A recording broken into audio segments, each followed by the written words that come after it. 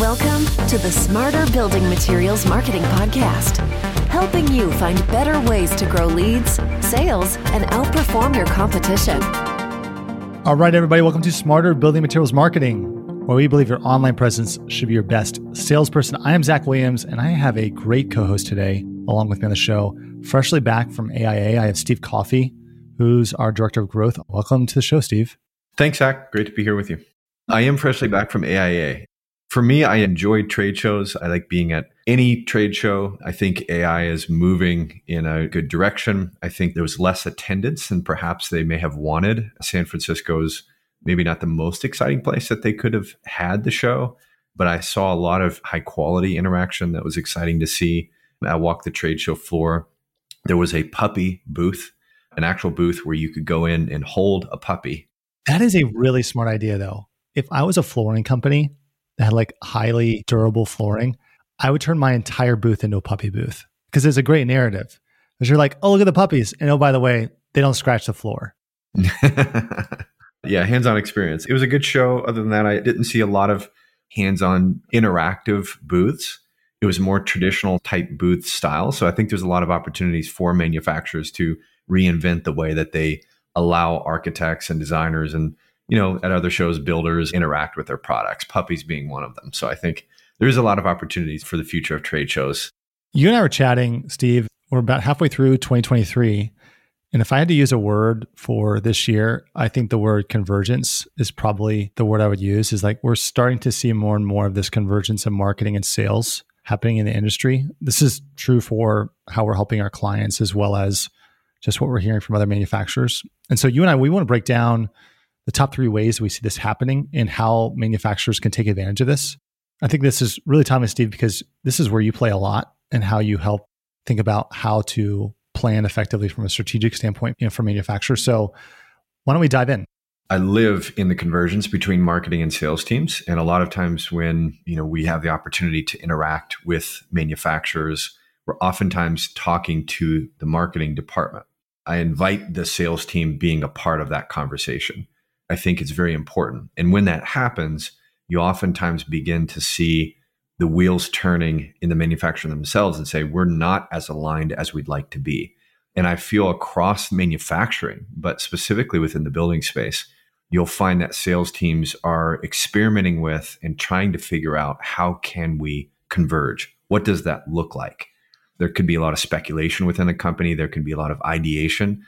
But when the rubber meets the road and you're trying to actually bring together both of those efforts in alignment to achieve organizational objectives, there's a significant amount of opportunity that can arise from that.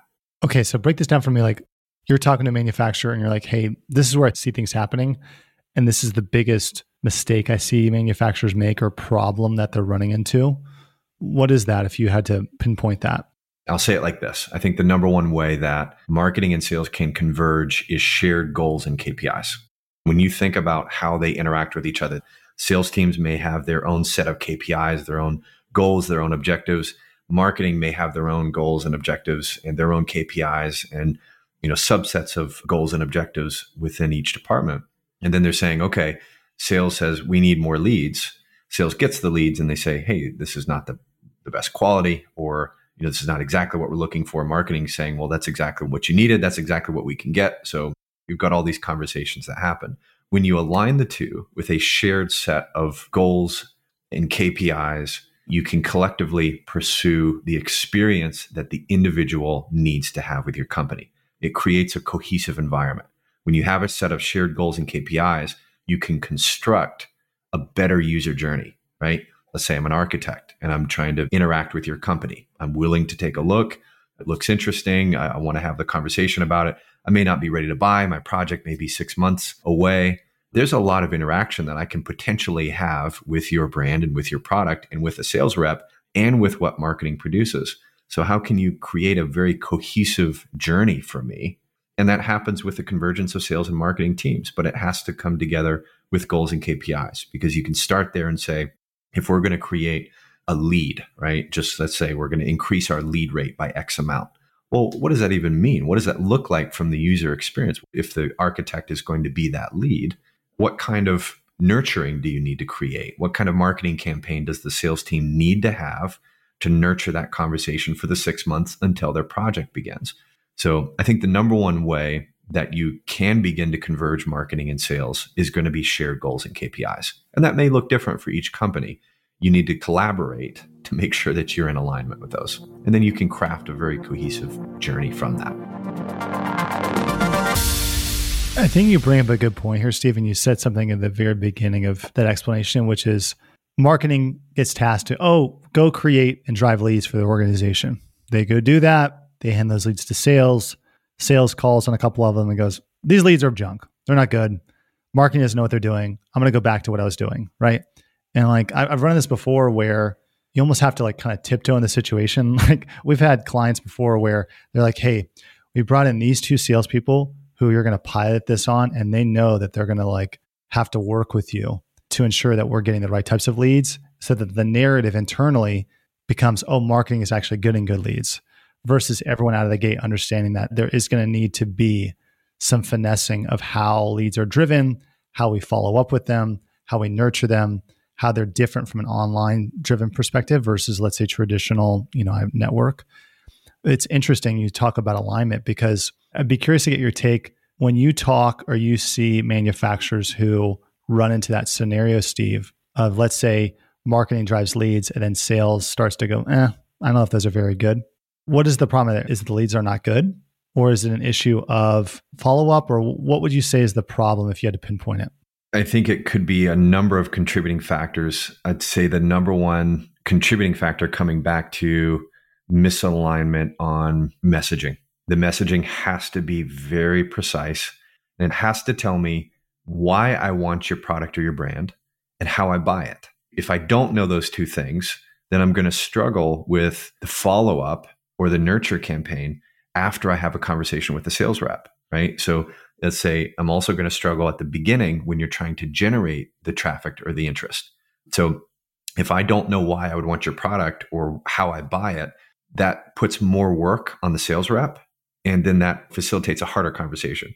So marketing on the front end of that conversation with the sales rep can facilitate an easier transition between this is what this company does and this is why I would want to buy the product. This is how I buy the product. And then when they interact with the sales rep, they already understand that. So the next phase is, does it meet these qualifications? Can I do X, Y, and Z? And then the nurturing and the follow-up then can quickly move that conversation along. Is there anyone out there you've seen that does this well? Who do you look at and you're like, those guys have it really dialed in? I've seen actually quite a few companies do a good job of this. One that immediately comes to mind is a company that is more D2C. A lot of window companies, Champion Windows specifically, is one of those companies that does a really good job of facilitating the conversation on the front end. I know if I need window replacement, I know that I'm probably going to be a good fit. As a homeowner, as a consumer, if I need window replacement, I know that I'm probably going to be able to have a decent conversation, get a good quote if I go to Champion Window. Then I have to go and find them, right? So if they don't have an ad that's specifically targeting me, then I go online and then I begin to search. There's ways that you can out-strategize your competitors instead of just outspending them. There's a lot of ways that you can interact with your audience. Once I get to Champion Windows, then it's a very clear nurture path that I'm going to go down. I know that I'm going to get a couple calls. I actually did this recently and I got a call every single day. I never responded just to see how many calls I would get. I got a call every day for 2 weeks. They called you on the phone? They called me on the phone. I think it was a local dealer. They sold Champion Windows. I had filled out the form on championwindows.com. It was that many interactions. So they were able to stay up with me. So I knew, hey, I need a window replacement. I'm going to reach out to this company. And then they directly interacted with me. So that's one way that whether it's an ad, whether it's a programmatic advertising method, or whether it's direct traffic or whatever it would be, they're going to get in front of me and then they're going to nurture that conversation for a long time. You know who else I think of here is Leaf Filter, who's like, you can make an argument it's not really a building product, but like, my goodness, like they're so dialed in. Do you know how much they're spending online in a monthly basis just on Google Ads? I think it's in the millions. Like, don't quote me on that, but I'm pretty sure it's like an absurd amount of money. I had a buddy that used to work for them years ago and was like, yeah, I'm meeting every day with people that have filled out a form online. And if you go just look at the sophistication level of how leads come into their site, or they target people online and then they convert that into a conversation or a meeting request, It's so smart. I think that that's where there's a ton of opportunity. I look at that and I'm like, okay, it'd be a really interesting exercise to go to every manufacturer out there and go, okay, how long does it take for our team to reach out to somebody that reaches out to us? Because time is money. It's like, I think about, Steve, you ever like been on a Zoom call? And it's funny, like this is like now the culture we live in. It's like you're a minute or two early and it's like, oh my gosh, that person showed up early. But then you're a minute or two late and you're like, where in the world is that person? Like that's what you start to think. You won't say it because you're like, it's only 2 minutes. But it's kind of like that. It has to be instantaneous. I agree. You said something that's important, and this is related. So I think number one way, shared goals and KPIs, I think that's really important. But in your interaction with Leaf Filter, I think the second area that companies can converge sales and marketing departments effectively is in co-creation of content and resources. Hear me out on this one. I think that's something that a lot of manufacturers will miss is the sales team will create perhaps their own materials and it won't be in alignment with branding. So the message can be off, but marketing isn't fully utilizing that sales information. So when you have alignment with goals and KPIs, the user journey then can become clear. Like this is the path that we want them to take. Someone who needs Leaf Filters products, someone who needs Champion Windows products is going to go down this journey, right? You have it build out the personas, you build out the user journey mapping, all of those different elements, or customer journey mapping. And then when you craft them, the conversation needs to be between the marketing department and the sales team to co-create the content. Because if you can meet the pain points that the sales team has with all of their conversations, and then you align that with what they're interacting with at the front end of the conversation, you're going to have a lot more work done before they ever get on the call with a rep. What you're getting at here is self-serve. The more someone can self-serve themselves around content and information, the closer that person is going to get on their own to buying. Like if you have to convince a prospect to purchase, there's clearly an opportunity for your marketing and sales to get better alignment because those questions are probably coming up in the field or in meetings or whatever it might be. So, Steve, what is the third and final thing that you see? I think one of the perhaps biggest aspects that marketing departments have problems with sales teams on is data and the collection of data. So marketing teams have a lot of problems with how sales teams either input data, the collection of data.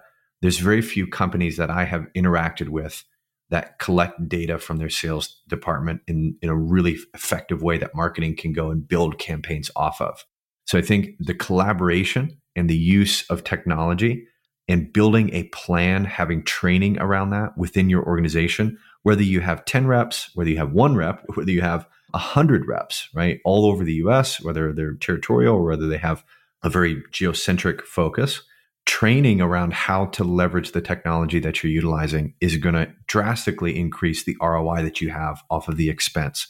If you're spending a lot of money on Salesforce, you're spending a lot of money on HubSpot, and you're not leveraging the data that you're collecting effectively, then the cost of that software goes up significantly and you're not getting the ROI that you could.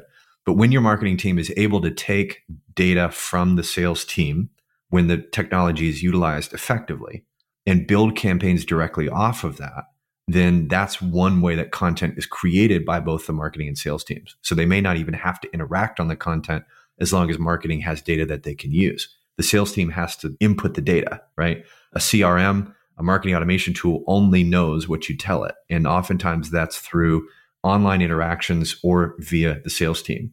So I find that there's this vast quantity of insightful data that marketing teams can use to create campaigns from existing in the brains of the sales reps. So a company has to be very intentional about collaborating together and getting those teams together in a way that the marketing team can then mine that information and actually pay that forward, right? Create campaigns that are going to be effective from it. Steve, man, thank you for joining me on the show today and talking about this.